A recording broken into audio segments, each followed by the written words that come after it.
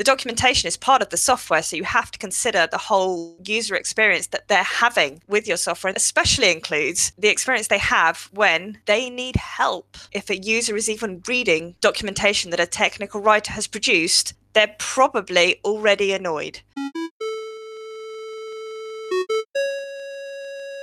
Hey everyone, my name is Henry Suryawirawan, and you're listening to the Tech Lead Journal, the show where I'll be bringing you the greatest technical leaders, practitioners, and thought leaders in the industry to discuss about their journey, ideas, and practices that we all can learn and apply to build a highly performing technical team and to make an impact in your personal work. So let's dive into our journal.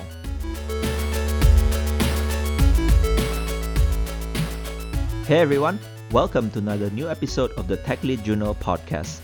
Very excited to be back here again to share with all of you my conversation with another great technical leader in the industry.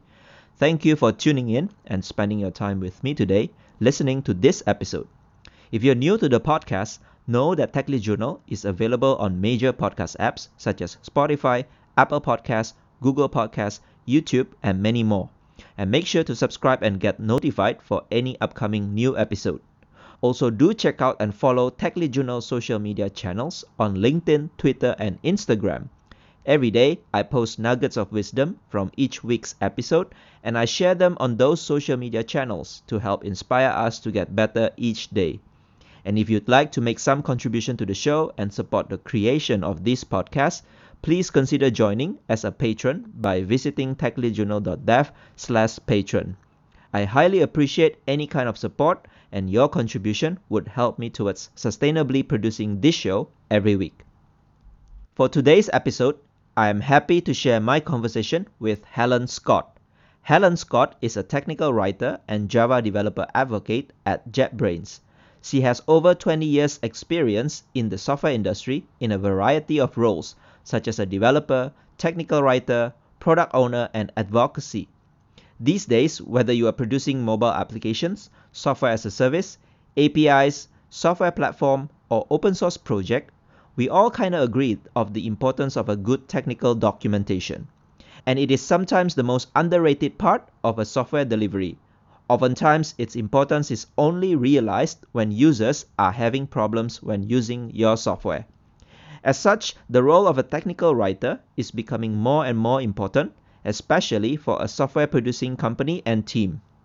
And not just technical documentation, technical writing can also cover technical content such as blog posts, tutorials, social media posts, tweets, etc. In this episode, Helen and I discussed many things about technical writing, such as the technical writer role definition, the traits of a good technical writer, and how to create a good technical content, including a few gotchas that a technical writer needs to be aware of. Helen also shared some of her content creation and sharing tips and hacks based on her popular blog posts, which you can find on her website. As a new content creator myself, I personally found those hacks really useful to help me becoming a better content creator going forward. Another thing that Helen shared with me is the concept of community mentoring, which was quite new to me before this conversation. And she explained how having community mentoring program can be helpful for the mentee, the mentor, and the community altogether. And if any of you are interested in this kind of program and would like to find a community mentor and that you think I can help you, please feel free to drop me a message and I'd be more than happy to discuss with you to see how I can help you based on my experience and knowledge. I hope that you will enjoy this great episode. Please consider helping the show in the smallest possible way by leaving me a rating and review on Apple Podcasts and other podcast apps that allow you to do so. Those ratings and reviews are one of the best ways to get this podcast to reach more listeners, and hopefully the show gets featured on the podcast platform.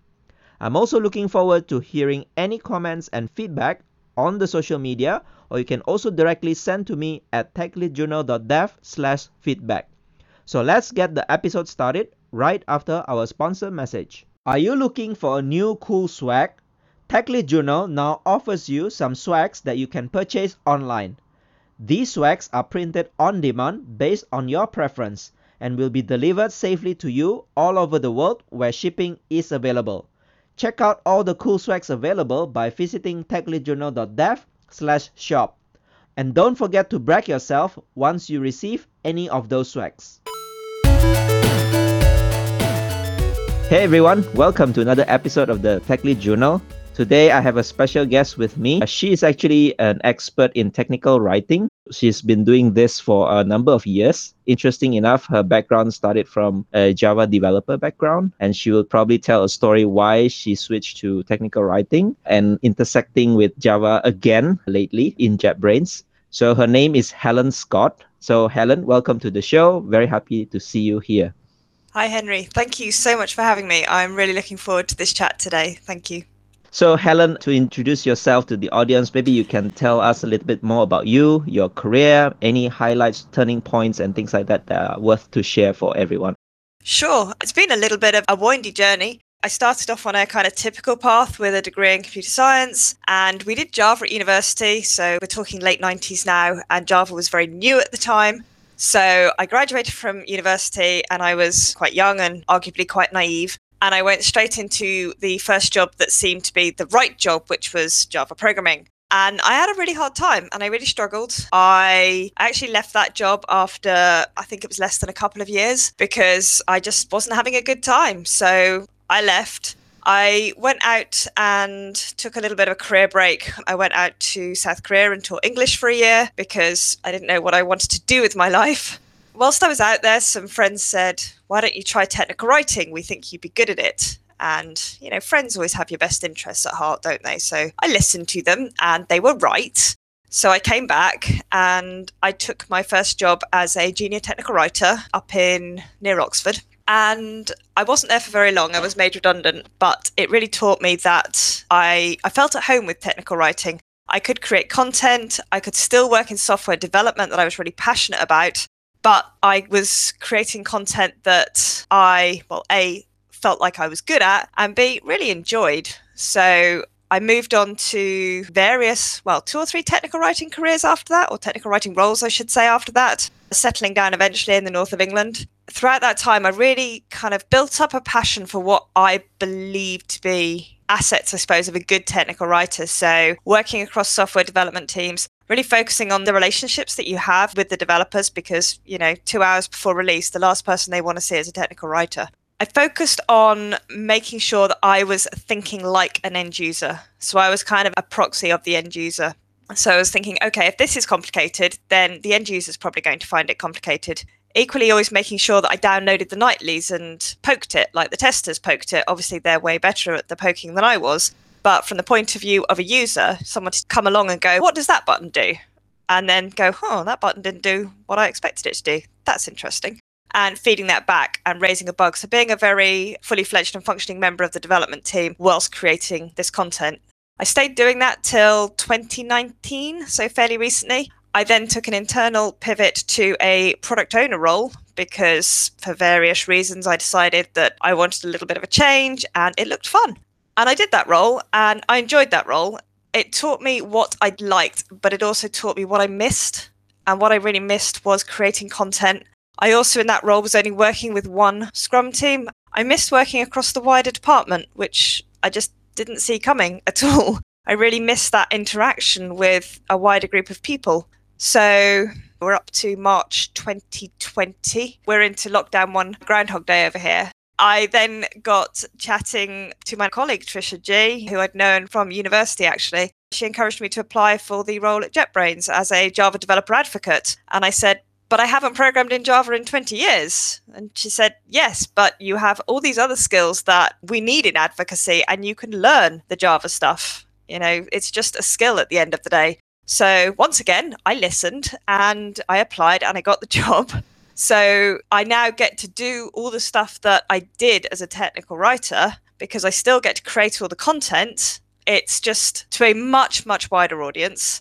And equally, I get to work with the community rather than just Scrum teams in a business. So it's like a bigger version of that. And I get to pick up Java again after 20 years with arguably a lot more life experience under my belt than I perhaps had back in the late 90s. And equally a very supportive team and community around me. So yeah, a little bit of a windy journey, but there you have it. So I'm interested when I heard you said that your friend initially advised you to go into technical writing. So do you know what your friend saw in you that they felt you are a good fit for technical writing?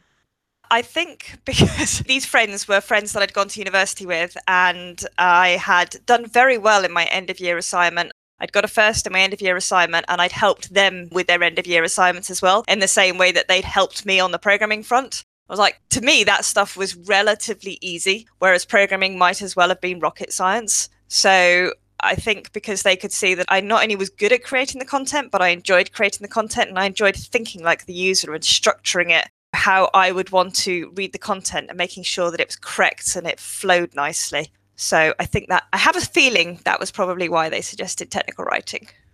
So if we can go deeper into technical writing, first of all, what do you think is the definition of technical writing? Because these days so many people can write, there are so many things technical, but what is the mix between these two as a definition? That is an excellent question. I have a little bit of a love-hate relationship with the job title technical writing. I do question a lot what's technical about technical writing, because you don't say, I'm going to be a technical programmer or a technical product owner or a technical tester, yet we have this oddity of a technical writer, which I have never fully understood myself. I find it a little bit strange. So definition of a technical writing or technical writer, I would say, is somebody who, let's just forget the word technical for a minute. It is somebody who works with software development teams. It is somebody who can think like a customer and champion the customer internally. It is somebody who can parse, I'm not even going to say technical information, just parse information from development. It is somebody that can take a bunch of inputs that come in at various times and at various levels, parse what is important, parse how that needs to be presented to the user, and then bring it all together into customer facing content alongside the other inputs such as the voice of the company and any brand considerations that you need to take into account. So it's pretty good definition, I would say. Like you have to think like a customer, first of all, because the consumer of the content definitely is the customer or the customer facing side of it. And then, yeah, there's this bridge between the development side and also the customer. So when we talk about technical writing content, right, the content itself, what are some of the formats? I mean, these days there are so many different types of formats, right? Yep. Is there any specifics? So they can be broadly split into two groups, online and I suppose you could call it offline. There are a number of companies out there that are still reluctant to put their documentation, serve it publicly facing. The vast majority of documentation that I created as a technical writer is still behind, not paywalls, but effectively is sent to the customer directly. It's not publicly available. And there can be a number of reasons for that, especially in certain industries such as defense, or customers are nervous to put that kind of collateral online because it may give competitors an advantage. That's another one that I've had leveled at me when I've pushed for it to be available. My take on that is, from a documentation point of view, if you're going to write good documentation and you want it to be helpful to the user, you have to remember that if a user is even reading documentation that a technical writer has produced, they're probably already annoyed. There are a couple of exceptions to that, like release notes, but they are probably already annoyed. Because I don't know about you, but even me as a 15-year technical writer background, I don't want to read the documentation. If I can't get it to work, I'm annoyed. The software's failed me. I don't want to go and click F1. No, I'll click every other button first and then I'll sulk and I'll click F1. I think when you put yourself in that mindset and you think like the user, and then the user has to jump through another hoop of authentication to potentially look at the documentation, that's really frustrating for them and not a great user experience. And ultimately, the documentation is part of the software, so you have to consider the whole user experience that they're having with your software. In fact, especially includes the experience they have when they need help. Right. For me personally, I would probably not go into the documentation first of all. I would just go to Google or Stack Overflow. Hopefully, the technical document itself is the first few top pages on Google, right? If the company hasn't hidden it, yes. Right. So tell me, in the first place, right, your friends identify you as a good technical writer, but for people out there who are doing some sort of a role as a technical writer as well, what do you think are some of the good traits of a technical writer? Is it more like the language, writing formal English and things like that, or customer empathy? Bit of a mix. Inquisitive is the first one that springs to mind. You have to want to poke things. You have to have a desire to find out how stuff works. You have to want to learn. You have to want to champion the customer. You have to care, fundamentally. You have to care about the software, because if you yourself can't figure the software out or don't understand how the software is working, and I mean every single bit of it, then how are you going to document it correctly? How can you possibly get enough information into the documentation for the customer if you yourself do not understand what's going on? And that is incredibly hard at times, because there's certainly some enterprise software that I've worked on that I've frequently been like, yeah, I don't get it. And I've said that, and I've gone back and gone, yeah, no, I still don't get it. And developers have sat down with me for hours and explained, yeah, but it's still not completely clear, I'll be honest. So that brings me to my second point. You have to have excellent communication skills, because you have to put the whole puzzle together. And let's say the puzzle, every single dev that's working on this has a piece of the puzzle. They know that piece of puzzle inside out. But you have to go and make the jigsaw. You have to get all those pieces. You have to put them together, and you have to understand each one at a level that is good enough for the customer. You're never going to understand it to the level of the developer, I expect, because they are going to have an additional understanding at the code level that is not relevant for the end user. But you yourself need to pull it all together. You need to be inquisitive. You need to have excellent communication skills. You need to have good relationship skills, because those developers are busy people. So it's something that's quite interesting. I certainly found throughout my career, when you're working on it doesn't matter, whatever size of team it is, everybody's different, and everybody likes to be approached in a different manner, and everybody likes to manage their time differently. Some developers don't mind if this is obviously pre-pandemic, they don't mind if you just rock up at their desk and say, can I just ask you a quick question, please? Because I'm a bit stuck. They don't mind that at all. Whereas other developers much prefer a more formal approach of get half an hour of your time next week to have a chat about this feature, because I don't really get it. You have to be very comfortable saying, I don't get it. That's probably a statement I've said a lot in my career. You have to be very good at stakeholder management as well. So again, as a technical writer, you're glue. You're in the middle of a process. To one side, you've got software, you've got development teams. To the other side, you've probably got a bunch of stakeholders that have a vested interest in making sure that what you create is good and is correct and is what the business wants. So over here on this stakeholder side, you might have people in the product team who want to check your documentation. You might have other people who have a more strategic view of the development direction. Maybe people who are working on the architecture, maybe product managers who may want to review your documentation. I've even had people in marketing wanting to review documentation. So you have to manage all their timelines as well, because as we all know, software timelines are quite an interesting beast, and you're just a little cog in a very, very big wheel at that point. So you have to keep an eye on the wider landscape of where's everything tracking? Are you tracking okay? Are we in a situation where actually you need to be raising a risk and saying, this is a massive, massive change late in the day. Therefore, there's a risk that the docs aren't going to be done. What do you want to do about that? So you have to kind of be everywhere all at once, know everything all at once, but it's all about knowing it at the right level. You're not going to be able to deep dive to everything. That's why you've got a whole team working on the product. But you need to have a decent understanding across the board to be able to document it, communicate it, and make sure that it's what is going to be best served for the customer. So it seems like a lot of skills that are required. And I like in the beginning, you mentioned when you did your technical writing, sometimes you download nightly builds or the nightly software version. And also you mentioned about when you describe about the role itself, the role is expected to have an understanding of how you use the system as a user point of view. Technical product can be many things, right? It could be just a software as a service, or it could be a platform, or it could be an open source project. Does it mean that the technical writer also need to have a technical background in a sense that they are able to use the product end to end? No, this for me falls into the same bucket as learning Java or learning any technical skill. It's a skill, you can learn it. It's one of my frustrations about seeing job specs like, you need to be an expert in this, and this. You can learn that stuff. It's great if you're an expert in some of it. I'm sure that will really help your application. But it goes back to the notion of a technical writer. Technical writers come from all walks of life. I've seen technical writers come from computer science backgrounds and programming backgrounds, such as myself, from testing backgrounds, from English language backgrounds, from straight up communication backgrounds. I've known a technical writer transfer in from a civil servant, a government role here in the UK. Anybody who is passionate about communication, and creating content that helps the user can be a technical writer. Right. So we have mentioned about the role itself. So how about the content itself? Is there any good element of a good piece of technical content? Make sure it's correct. I tell various sarcastic jokes. As a technical writer, you won't hear anything about your documentation unless it's wrong.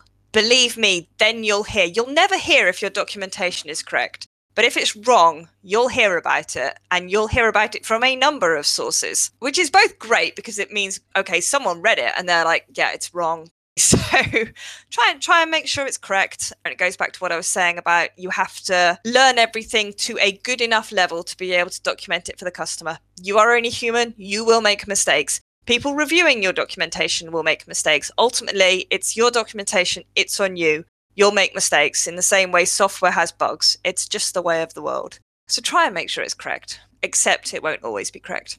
Documentation rots really quickly as well. So especially documentation that is not online, because if you are still, some companies are putting out PDFs as their documentation. As soon as you release that documentation, that PDF leaves, it's out of date. And I know that sounds awfully brutal and a little bit dramatic, but effectively it is. It's out of date. You can't update that PDF. It's now sitting in their inbox. You're done. And you're especially done if it's wrong. So I would say if you are still creating PDF content, try and move to some sort of online content because it gives you much more control to update it. Good documentation also make use of layering. So information density, I think, is a really important point here. And it goes back to if the customer is reading your documentation, they are probably annoyed. So you need to give them the right documentation at the right time and no more.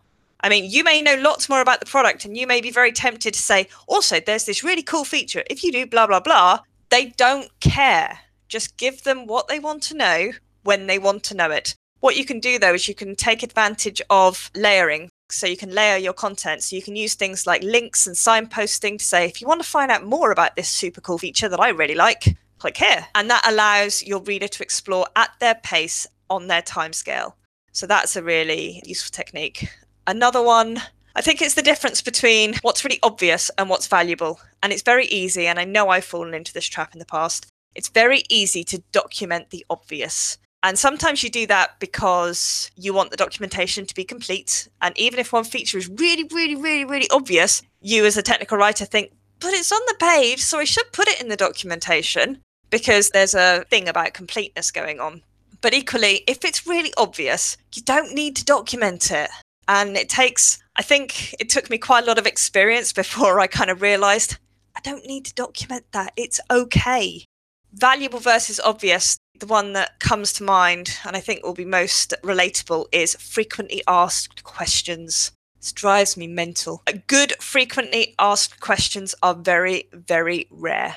So if you are asked to create frequently asked questions, make sure they're the right ones, because there is nothing more infuriating for a user when they're going through a process and says, have you checked our frequently asked questions? And they have a question and it's not there.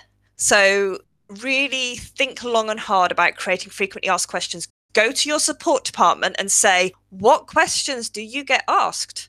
Because they'll say, we get asked X, Y, and Z quite often, but we never get asked this one. Okay, take that one out and put X, Y, and Z in. Give your users a fighting chance, because if your frequently asked questions are not frequently asked questions, you're going to really annoy your customer base. So make sure they're correct. Make sure they are valuable and you're documenting the right things. Use your company's brand voice. That's one that most technical writers usually just have to fall in line with. It doesn't need to be dry. Not all companies have dry branding, but be very careful if you're going to deviate too far from that, especially as, something like slang definitely doesn't translate well. So always consider translation costs, especially if you're a global company. Even if you're not a global company, consider translation costs.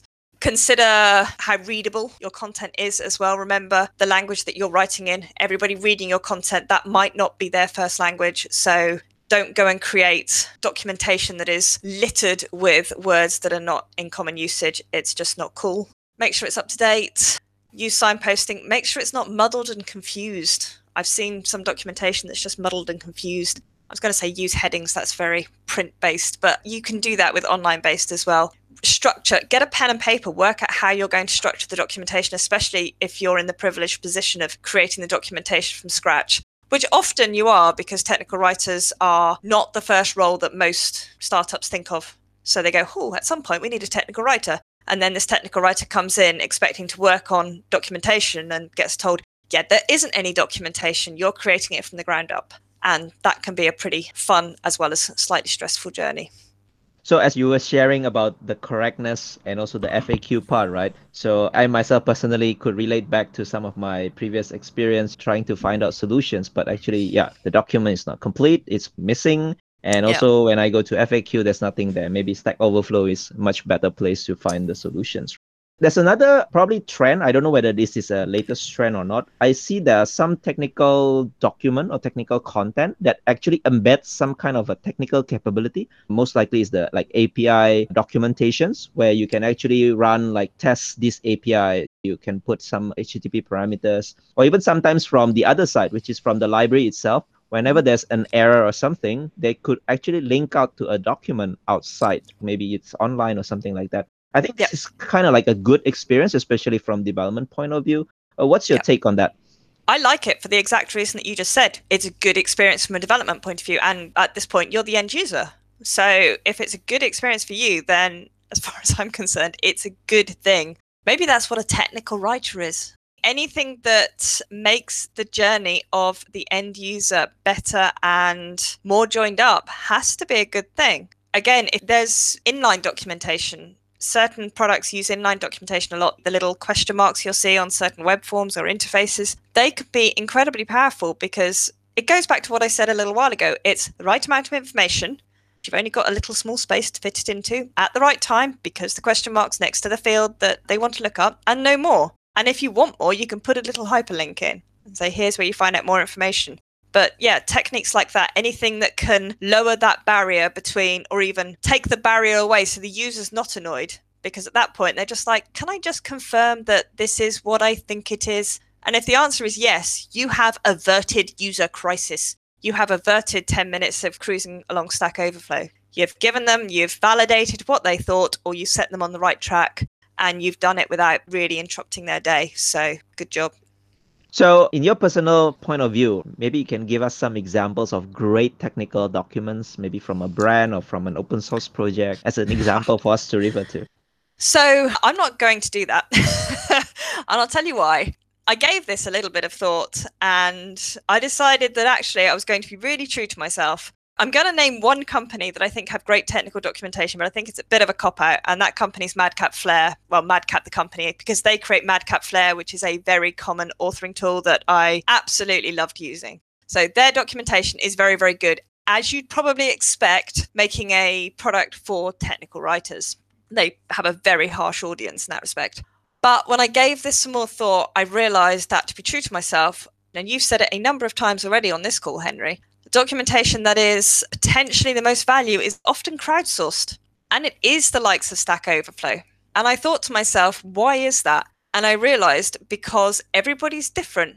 Everybody's experiences are different, and everybody has a unique way of approaching a problem. Many of us might have the same problem, right? But we all have slightly different operating systems, slightly different tools. How many cups of coffee we've had vary. And we come at the problem from a slightly different angle and we present it in a slightly different way. So I think that's why things like Stack Overflow, while sometimes incredibly messy and frustrating, and you sit there going, how can no one have asked this already? I think it's why they are so valuable, because you have a huge crowdsourced pool of information of both challenges and answers.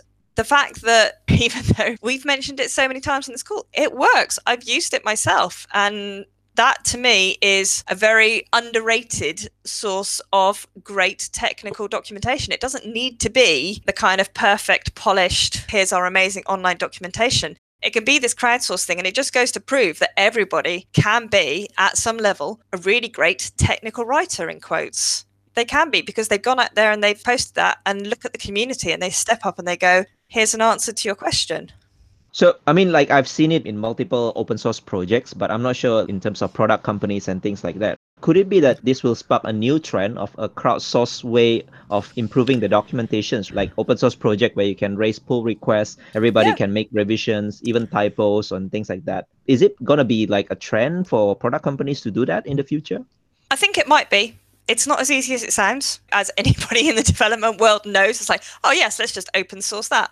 But there are companies out there that are starting to do this, and it kind of shifts the technical writer's role perhaps from a sole creator of content more to a maintainer of open source content and a quality gate.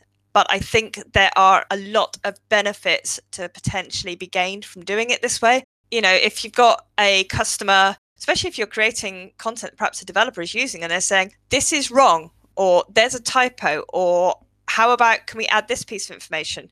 They can go in and go, you know what, I'm just going to create a quick pull request. And that process is nice and easy. It's open source. It's on GitHub. There's no special tool they need to run it locally. They can just create it, create the pull request, and then the technical writer can go, oh, that's great. Yes, we'll bring that in. So you've got documentation that is very current, it's very up to date. There is obviously an onus on the team maintaining it to make sure that the content going in is of high enough quality, speaks to the brand voice. But I think we are seeing a definite trend in that direction.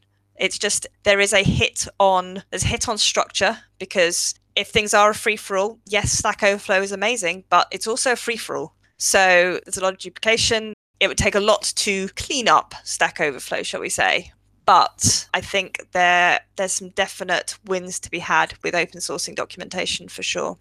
So speaking about product documentation, I've seen in multiple different products as well, there are some common type of contents, like for example, quick start, tutorial, or maybe beginner's concept and advanced concept and things like that. Maybe from your point of view, what are some of the good contents that a product documentation should have, like for common people?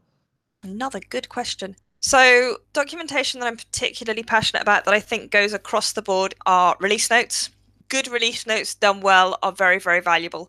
So when you update a piece of software, customers want to know if their bug was fixed, especially if they're the people maintaining the upgrade on the customer site. They want to know, are the bugs fixed? What else changed? You know, especially if it's not just a bug fix, what changed? What impact could it have on their environment? They need to be clear. They need to be concise. They need to be not fluffy. This is one of the blogs I wrote on the app release notes, but on your phone, when you update an app, some of the release notes are really good in that they say, this bug was fixed, that bug was fixed, we made changes to this, we've improved the performance of that other thing over there. I think they're just being a bit cute and fluffy when they say this, but some of them are like, we fixed some stuff to make stuff better. And I sit there thinking, but that doesn't tell me anything. That doesn't tell me how you've changed this software that interacts with my phone and with me every day. I have no idea what you've done. And I kind of feel a little bit frustrated at that point because I want to know what's changed. But I know when I have this conversation with my friends, the answer I get is, we don't care, Helen. And maybe they're right. Maybe that's just me, that I like and respect when somebody has put the effort into telling me what change has been made to an application that I use. Equally, I totally admit I don't read all the release notes unless it's an app that I am particularly invested in or I have raised a bug report for. But yeah, release notes are probably the most read piece of technical documentation that a technical writer produces, because unlike the rest of the technical documentation, you don't read release notes when you have a problem or you're annoyed. You read release notes because you want to know what's in the new release and you want to know if there's any gotchas to installing it or are there any known issues. Again, known issues should go in the release notes. Other types, content types, you've got your standard product documentation, which is pretty much a catch-all for everything. Again, we've spoken about aiming to get that online so it doesn't rot as quickly and you can keep it up to date. Frequently asked questions we've spoken about. Please make sure they are the ones that are frequently asked. Tutorials, again, they kind of come under product documentation, but with tutorials, the most important thing that I would recommend is make sure you've tried the steps out yourself. I recently didn't do this before. It was actually a blog that's got a tutorial in, and I sent it for review with an assumption in, and I didn't try it out, and it's wrong. And thankfully, it's not gone live, and I've been kicking myself for it ever since. So make sure you've tested the steps out, because if they don't work on your machine, they're definitely not going to work on someone else's machine. Make sure you've considered deviations like different operating systems or different configurations. Make sure you've thought about that kind of stuff, especially when you're writing tutorial steps. Because again, if a customer has taken a proactive step to follow a tutorial, right, that's not a reactive thing, that's a proactive step, and the steps don't work, you've got an annoyed customer. And this time they're not annoyed with the software, they're annoyed with the documentation. So try and make sure they work. I have recently started creating blog posts, both professionally and personally. They're an interesting one for me, and I've struggled a little bit to switch my mindset from technical writing to personal writing, because stuff that I put on my personal blog, I have to switch off my inner technical writer now and type more like me. So I have a more informal way of typing, in the same way that we all have a more informal way of speaking. It's slightly more formal for professional blog posts, obviously, but it's a different form of writing, because certainly with the personal writing, you don't have to adhere to any sort of company brand. It's your brand. It's however you want to put it across. You can also bend the rules on structure as well. You don't need to be quite as structured with your signposting. You can tell more of a story. You can be much more story focused, especially on personal blogging, I find. A lot of the blogs that we do professionally for JetBrains, again, we try and step through a process, especially if we're blogging about a recent screencast or something. So it's very sequential. So now your code will look like this, and these are the steps that you need to follow, and these are the files that you need to change. So again, it's more story focused than perhaps technical writing. With technical writing, you're documenting a piece of software, you're documenting functionality, rather than with the blog posts that I'm now doing, you're more documenting a flow, a story, a process, a task. And yeah, recently branching into podcasts. So they're fun. This is my second podcast session that I've done. And well, so far I'm learning prep. Prep is good. Have a good think about how you want to answer some of the questions, especially if you're somebody like me that sometimes trips up over my words. Cool. So there's another thing that I find in not many companies, but certain type of companies that actually create a really, really good technical documentation, or maybe blog post, technical blog post, that becomes like their part of the brands. They increase the awareness and people just like them as such, right? The brand becomes stronger and stronger. Maybe people would even want to work with them simply because what they provide as part of the content is really, really marvelous. And there's like a strong branding and advocacy there. Do you think this would be a good strategy for companies to invest on, especially to hire talent, like to attract talent to work with them? My answer on that one, I think, is it depends. It depends so much on the company and the product and what kind of talent they're looking to attract. On the face of it, it would be very easy to say, yes, absolutely, I can't see any downsides. But there are some companies that just wouldn't work for, and they wouldn't want to necessarily attract the kind of talent that would attract, if that makes sense. So I think that's maybe more of a marketing branding decision. If they want to present themselves in a certain way and it's going to work for them, then absolutely go for it. I'm not sure it would be a fit-all for every company. I think there's probably a cultural element to that as well, that what might work in one country wouldn't necessarily work in a different country. That's just a suspicion. But yeah, if the company's willing to try it, then I think it could be a very valuable tool for them.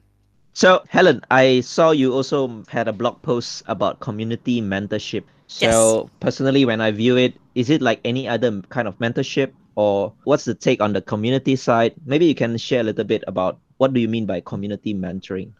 Sure. So that blog post came about because of a conversation that I had with somebody, Barry, in the London Java community, because he said that there's a community mentor scheme and it's run by RecWorks. And I said, but I can't have a community mentor yet because I don't know enough and I'd be wasting their time, or words to that effect. And he said, but you can. We have people within the community who are willing to work with people such as yourself and impart their knowledge. And I kind of went away and thought about it for a bit and did end up getting not one, but two mentors.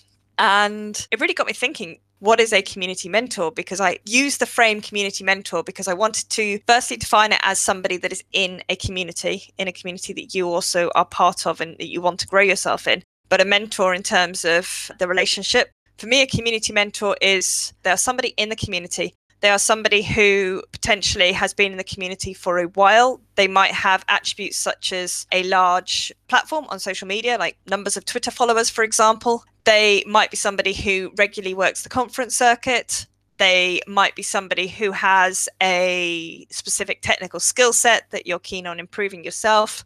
but they are people within the community who are willing to work with you and ultimately give you a seat at the table. We need help. We all need a little bit of support and mentoring and cheerleading at times. So they might be somebody who just checks your content and says, yeah, I really like this blog post. Great job. Or they might be somebody that reviews talks that you've given and says, okay, yeah, that talk at 2 minutes 51, instead of saying that, maybe change it to this because of these reasons. Or they might be somebody who is willing to co-present with you at a conference.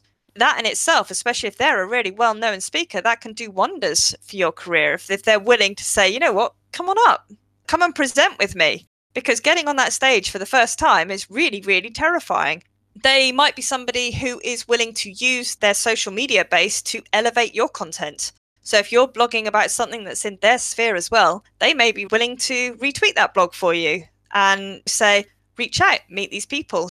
So there's somebody that is in the local community. They have offered to help. They have a set of skills or some knowledge that they are willing to impart. They are open and honest about that. No money should exchange hands, in my view. They are just people who want to help you. They are people in the community. And just because you have a mentor does not exclude you from being a mentor as well. I am mentoring a couple of people as well at the moment. So one in terms of their writing and one just in terms of their creation of content and working within the community and building up their confidence. That's a really interesting journey as well, because it's not just you as the mentee that grows. You can grow as a mentor as well, and you can learn so much about yourself by doing it. So yeah, that's what a community mentor is to me. First of all, I mean, I must admit this concept is pretty new to me. What I know about mentoring normally is from within the company itself. Like you have some seniors, maybe from other departments, you can have a mentoring relationship. Or sometimes also you join like a mentoring group. It's a specific group just to match a mentor and mentee. But this community mentoring seems pretty new to me. And it's very interesting that you said that the mentor should come from a community. Maybe they are more influential, so to speak. They have a large audience or they have great technical skills being in a conference and things like that. So for people like me or many people out there, right, how should they find community mentor? Or in the first place, should they get a community mentor? So in the first place, if you're trying to decide if you want or need a community mentor, identify what is it that you're looking to improve. Is it a particular skill? Is it more confidence in public speaking? Is it more confidence with writing blogs? Is it something else entirely? Ask yourself if you've got the time as well, because you are going to be entering into potentially a professional relationship with this community mentor, whereby they're going to expect, rightly, a commitment from you. So it's not unreasonable to say, can I give that commitment? Can I give that time? Then look at the communities that you're part of. Do they have a mentorship program? If they don't be afraid to ask. Is there anybody willing to mentor me in this? And set your expectations up front. You know, say, these are my expectations. This is what I'm looking for. It's a professional relationship, so expectations must be met. In the same way, expectations for the first meeting must be met. This is actually in the blog post that you're referring to. So one of the other advocates that I work with actually wrote that section. He sets out in the blog a very clear framework for what that first meeting should look like. Because ultimately, it's a case of try working with this person. It might work out, it might not. And there's no shame in saying, actually, that's not going to work out, because it ultimately needs to be a relationship that is built on trust and mutual respect. And if you don't have that, it's time to move on. So yeah, it's a case of find out if there's a mentorship program. If there's not, state your expectations and ask for one, especially if you can go to the leader of the community and say, this is what I'm looking for. Is there anybody out there that is perhaps willing to help and support me? So how about from the mentor side of things? So if you are part of a community, maybe you have skills, why do you think these people should offer mentoring for other people in the community as well? So why do I think people should volunteer to be a mentor? Right, yes. I don't necessarily think that. I think for some people, they want to be a mentor and they are particularly passionate about lowering the barriers to entry in the community for certain things like public speaking, like creating more community content. Some people don't necessarily want to be mentors, and that's completely fine. It is not for everyone. They may not have the time, or it may not just interest them. That's okay. That doesn't make them a bad person or anything like that. It's just a case of some people are particularly passionate and particularly good at elevating other people in the community. From what I've observed in communities, there are a lot of those people, and there are people that have the time and have the inclination. So they also understand, they want that two-way relationship because they understand how they themselves as a mentor will grow and learn from it as well. It is not, and I can't stress that enough, it's not a one-way thing. It sounds like you've got this mentor and this mentee, that it's going to be a one-way flow from the mentor to the mentee, and it's not, and it shouldn't be. There's definitely a flow the other way, because that mentee can teach that mentor a lot about themselves. They may have forgotten what the journey was like 20 years ago, and you've got this person starting out on a very similar journey, and they may want to just help them and say, you know what, don't fall over that, don't trip over that, let's look at that, and let me introduce you to these people. They are just people that want to give you a seat at the table. There's another quite brilliant post that you have lately as well, which is about the hacks for content creation and sharing. Yes. I know you have a lot of points there. Maybe if you can share some of your favorites from those hacks for people who want to produce content or want to produce a better content. So this talk came out of a blog post that I wrote initially that was just 7 hacks. And now the talk has got 17 hacks in. So that just goes to show. I'm not going to go through all 17, but I'll try and pick top 5. First one is, when you're first starting out, just get into the flow of producing content and publishing it, because no one's going to read or watch it anyway, especially if you have a very low Twitter account. I know it sounds rude, but it's true. It's just a case of getting content out there. And I know this because I completely panicked about publishing my first blog a little while ago now. And my good friend said to me, "It's fine, Helen, don't worry. No one's going to read it anyway." And I thought to start with, well, that's quite rude. Actually, they were right. And it helped to give me the confidence to just put content out there, because it just gets you into that mental model of create content, publish content, and it stops you overthinking it. So yeah, that's one. Create experience-based content is another one. So many people who are creating content or want to get into public speaking say things like, well, someone's already spoken about that, or someone's already blogged about that. And I'm like, yeah, they have, but they have not had your exact experience, and nor are they going to approach it in the same way that you did. So by creating experience-based content, no one can argue with your experience. It's unique to you. And in fact, this speaks volumes. But going back to Stack Overflow, this is one of the reasons that I think Stack Overflow is so successful, is because it's experience-based content. Yes, there's a load of duplication, but people come at the same problem from a number of different angles, and they all have different experiences and different approaches to that problem and different ways of writing it up on Stack Overflow. And that's one of the values in it, because when you're looking for stuff, you might see 10 answers, but only one of them is going to be parsable by your mind. Only one of them are you going to be able to go, okay, yeah, that one makes sense. The other 9 might as well be written in jargon. So create experience-based content. Another one, information density. This one, in fact, your guest, my colleague Trisha G, is excellent at this. When you are creating a blog, it works especially well in blogs, actually. If you referenced other content when you created that blog, so for example, she's got a Java 8 talk. If you are referencing content such as numerous other blogs or technical articles or Java specifications, just put all the links in there that you used, because it allows the user and the reader to explore at their own pace. And if they don't want to click on the links, they don't have to. That's okay. But just put them in there. Put as much information in there. In the same way, when you're creating online documentation, you're using the layering technique. So you're putting information in there, you're putting links in there, and then you can drill down from there.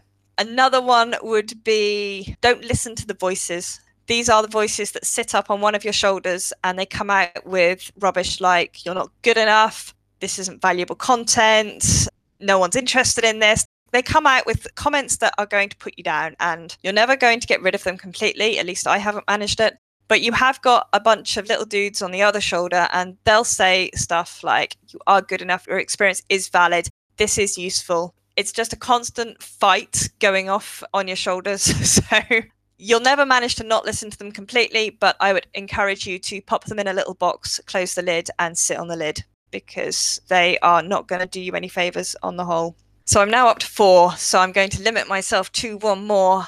Don't let perceived lack of language skills hold you back. And I mention this one because I worry about it with my technical writing background. I think if a blog's got a typo in, or if I trip over my words in a podcast, then people are going to say harsh things.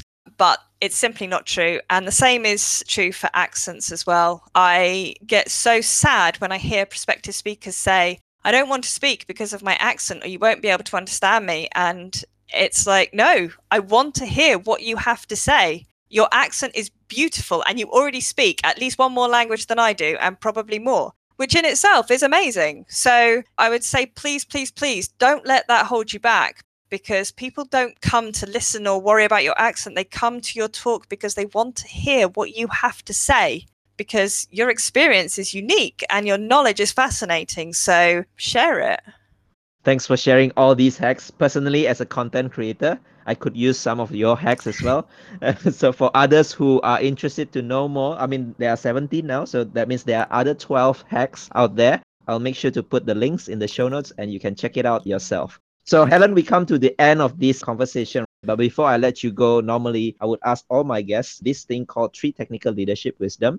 So do you have any kind of leadership gist that you have found from your career to share with the audience here? So my first one would be engage with and learn from the community. They are an incredible group of people. Many of them have walked the same path that you're walking. Some of them are behind you in your journey. Some of them are ahead of you in the journey. But they all want to help. I haven't yet found anybody who's not willing to help in the community. And that might not be a full-blown mentor. Just yesterday, someone pinged me and said, you know what, your blog looks really funky on my phone. I'm not really sure what's going on. They want to help, and people want to support and want to help you grow. So engage with them and learn from them. That would be my first one. My second one is create content. It is so beneficial to you. It helps you to cement your learning. You don't need to be a technical writer to create content. You can put it out there, you can share it with the community, and guess what? The community will learn and will grow as a result, because you are helping other people. You are bringing your unique experience and your unique viewpoint. And it goes back to Stack Overflow. There might be those 9 answers, but somebody actually needs that 10th answer, which you can provide from your experience and your viewpoint. The third one is just to believe in yourself and believe that you can learn things. So your career may be windy. It may not be a straight line from computer science, Java programmer for 20 years. That's great if it is. Good for you. You found what you love straight away. You can learn stuff. You can fill in the blanks, but just remember that you're amazing and you have an immense amount of value to bring. Wow. Thanks for sharing all this wisdom. So Helen, for people who are interested to learn more from you, maybe asking you to become the mentor or learn more about technical writing, where they can find you online? Yeah, I'm on Twitter, Helen Jo Scott. I think it's same on LinkedIn, same on GitHub. My website's also helenjoscott.com. So thanks again, Helen, for spending your time. Looking forward to your next blog post, which I find quite interesting. Thanks, Henry. Thank you so much for having me. Thank you for listening to this episode and for staying right till the end. If you highly enjoyed, please share it with your friends and colleagues who you think would also benefit from listening to this episode. And if you're new to the podcast, make sure to subscribe and leave me your valuable review and feedback. It really helps me a lot in order to grow this podcast better. You can also find the full show notes of this conversation on the episode page at techleadjournal.dev website, including the full transcript, interesting quotes and links to the resources and mentions from the conversation. And lastly, make sure to subscribe to the show's mailing list on techleadjournal.dev to get notified for any future episodes. Stay tuned for the next Tech Lead Journal episode, and until then, goodbye.